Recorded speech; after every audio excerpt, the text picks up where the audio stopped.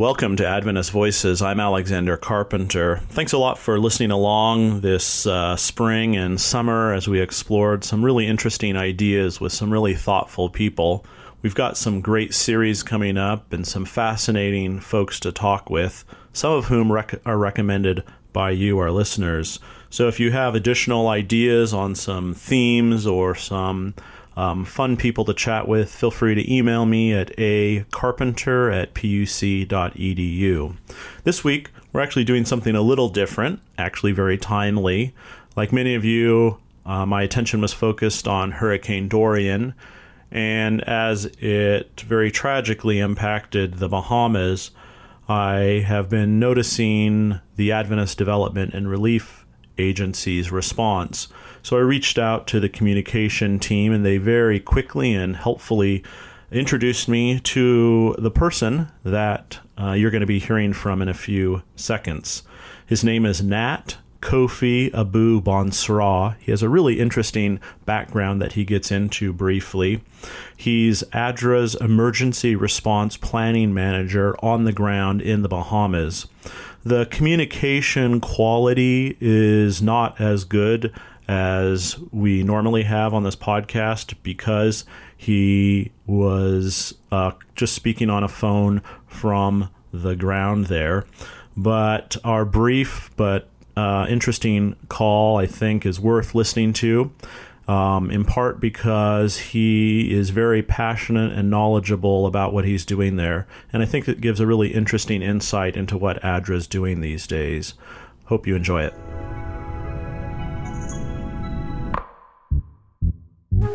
Yes, I do, Sister White. We will not fear. The kingdom is alive. The kingdom's on the move when the poor and the meek and the hungry and the lonely. I'll never forget it. Let me start out by saying that it's an honor to be talking with you, and for our Adventist Voices audience, I'm talking with Nat Kofi Abu Bonsra, who is the ADRA Emergency Response Planning Manager. Hello and welcome. Hi, Alexander. Thank you for inviting me to this podcast. Sure. It's really an honor to be talking with you, and I would love it if you would just tell us what you're seeing there in the Bahamas right now. I would like to say a big hello to your audience. I have been here since Friday. I was deployed to come here as an emergency planning manager to help with our response to Hurricane Dorian. And since I came in as a planning manager, I basically help with the coordination of our proposals that we send out to our ADRA network and also to other organizations like the UN and other nonprofits that are on the ground. So Saturday we were, deep into writing proposals and getting those out. And then on Sunday we went on the ground. As you know, the places that have been hit is Abaco and also Grand Bahama. So we split the team into two, and some of us went to Grand Bahama and the others went to Abaco. I was part of the team that went to Grand Bahama, which is where ADRA had started implementing hot meal food distribution and water distribution at the Freeport Adventist Church. Great. Let me just jump in there. How big is the team that ADRA has down there right now? Currently, we are a team of 5 people, but we're expecting 3 more people to join us. We have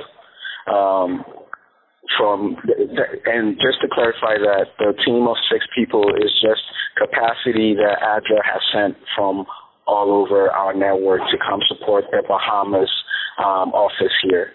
So the Bahamas office has staff that are on the ground, and they started right off the bat as soon as the hurricane passed, and they started this distribution on Thursday. So the rest of the team have been coming in gradually, and currently I would say we're 6 now, expecting 2 more people just to provide capacity for the country office. Sounds like you really had a quick response. So you were kind of distributing some supplies. Can you talk to us a little bit about what you were doing at the church? So at the church, we were basically addressing the most immediate need, and we realized right off the bat that people need food and water. We set it up at the church where from 1 p.m. to 3 p.m. they were giving out hot meals. We ourselves had limited resources, but we were able to provide about 400 hot meals each day. The sad thing about the distribution that we're doing is we quickly realized that every time once we ran out of food, we had more people still showing up. And man, it's not a good feeling to be right there and to see people come in for food and we are out of food for that day. So we're really looking forward to scaling up on that. We plan to also establish 2 more distribution points on the island of Grand Bahama. We're not currently doing anything at Abaco because the government is evacuating everybody from that island due to how bad the devastation is and how bad it is to try to even access the place. So our focus has been in Grand Bahama. The distribution has not been enough so far, as much as we would like it to be, but we're working very hard to scale up on the response there. So it sounds like you had folks showing up who were hoping to get food and they weren't able to. Can you describe a little bit about what the feeling was throughout the distribution time? So throughout the distribution time, and this is from my experience being on the ground to assess the situation, we got there around 12:30, and distribution started around 1 p.m. But even before 1 p.m., when they brought in the food, the cooked food, we could see that people were lingering around, sort of waiting for distribution to start. And once they noticed that everything had been set up, the line started, and they started giving out food. One of the great things that our volunteers and the ADRA team that is on the ground are doing is anybody that shows up gets the amount of food they request for in terms of the pack. So the question is, how many do you want? And we're giving out 7, 8, 5 boxes to one individual because we understand that situation. People drove hours just to get to our distribution point, which is part of the reason why we're trying to create 2 more distribution centers on the east side and on the west side. The east side has been the most devastated, and people are basically trapped there. And we would love to scale up and be able to be close to those people to provide them with food and water. So you want to provide food and water. As you're looking into the future, are you envisioning additional supplies or responses, house shelter, and that sort of thing? Definitely. What we're doing currently is just an immediate need. I mean, people really need these stuff. Look, going forward, we have a bunch of interventions that we are going to propose in terms of providing medical services. As you're aware, the Adventist Network has great health system, and we're in talks with all those agencies to see how best we can help the Grand Bahama and Abaco community moving forward. We're also planning an intervention of cash voucher distribution, which ADRA has been implementing in different disaster zones around the world. And right off the bat, Syria, Yemen, Venezuela regional crisis come to mind. And with this cash vouchers, what we do is we go into contract with vendors who have certain goods that we deem as very essential for for the victims of the crisis. So once they receive the vouchers, they take it to the vendors that are in agreement with us, and the vendors are able to provide them with the items that they need. This allows them to have some kind of financial flexibility, since ADRA does not really limit what they can buy besides certain things that comes to mind, no alcohol, no cigarettes or stuff like that, but food items, stuff for babies, and just stuff to maintain the household, they have the ability to use these cash vouchers to purchase them.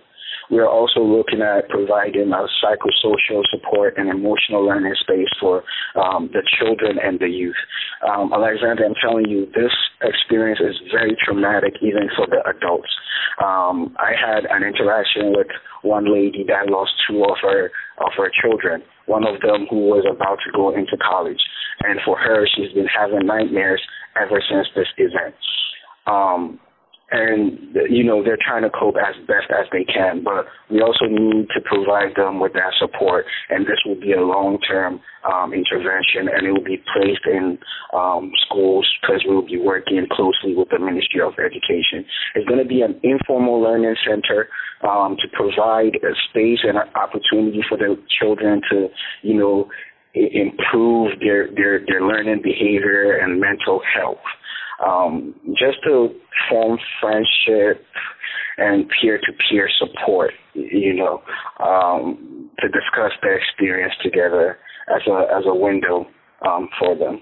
So we're going to do that. We're also looking at working with other partners to, provide a water treatment plant where we're going to be treating salt water into drinkable water. Besides the need for drinking water, there's also the need for water to be able to do certain things like cooking and bathing.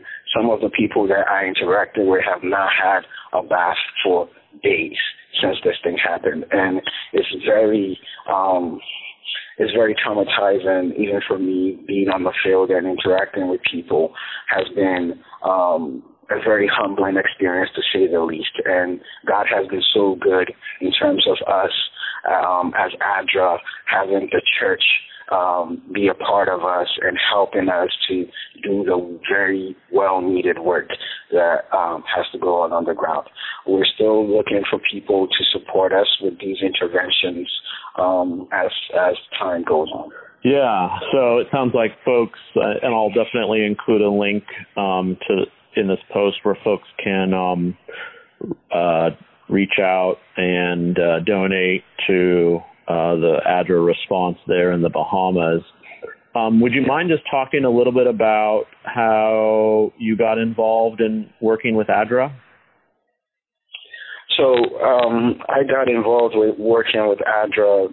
First of all, my dad is also a development aid worker. He has been doing that for over 25 years, and he started with ADRA Ghana. And so while I was a young kid, I saw my dad working with ADRA with programs such as HIV/AIDS intervention around the country. And so I have been passionate about development work ever since I was growing up.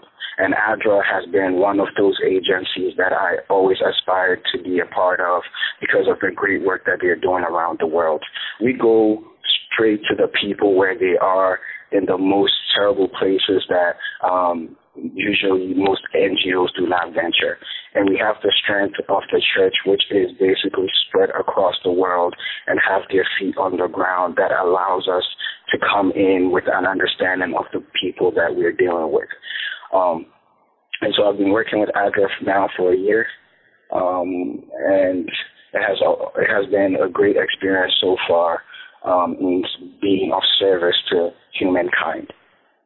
Yeah, that's great. So you're a multi-generation ADRA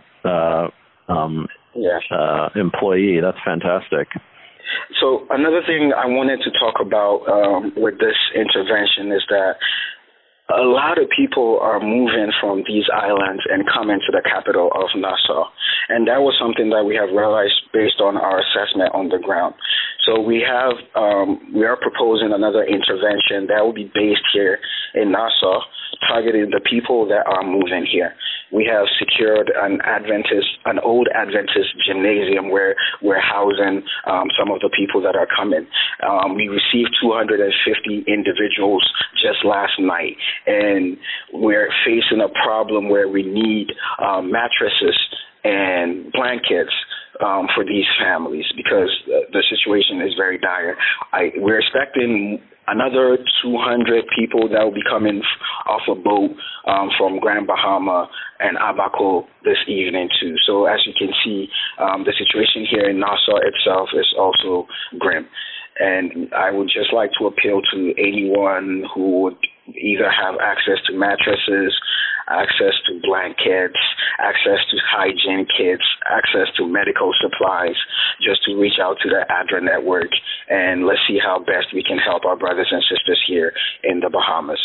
Well, thank you very much for that appeal, and I really appreciated talking with you today. One final question. What are you going to be doing for the rest of this afternoon?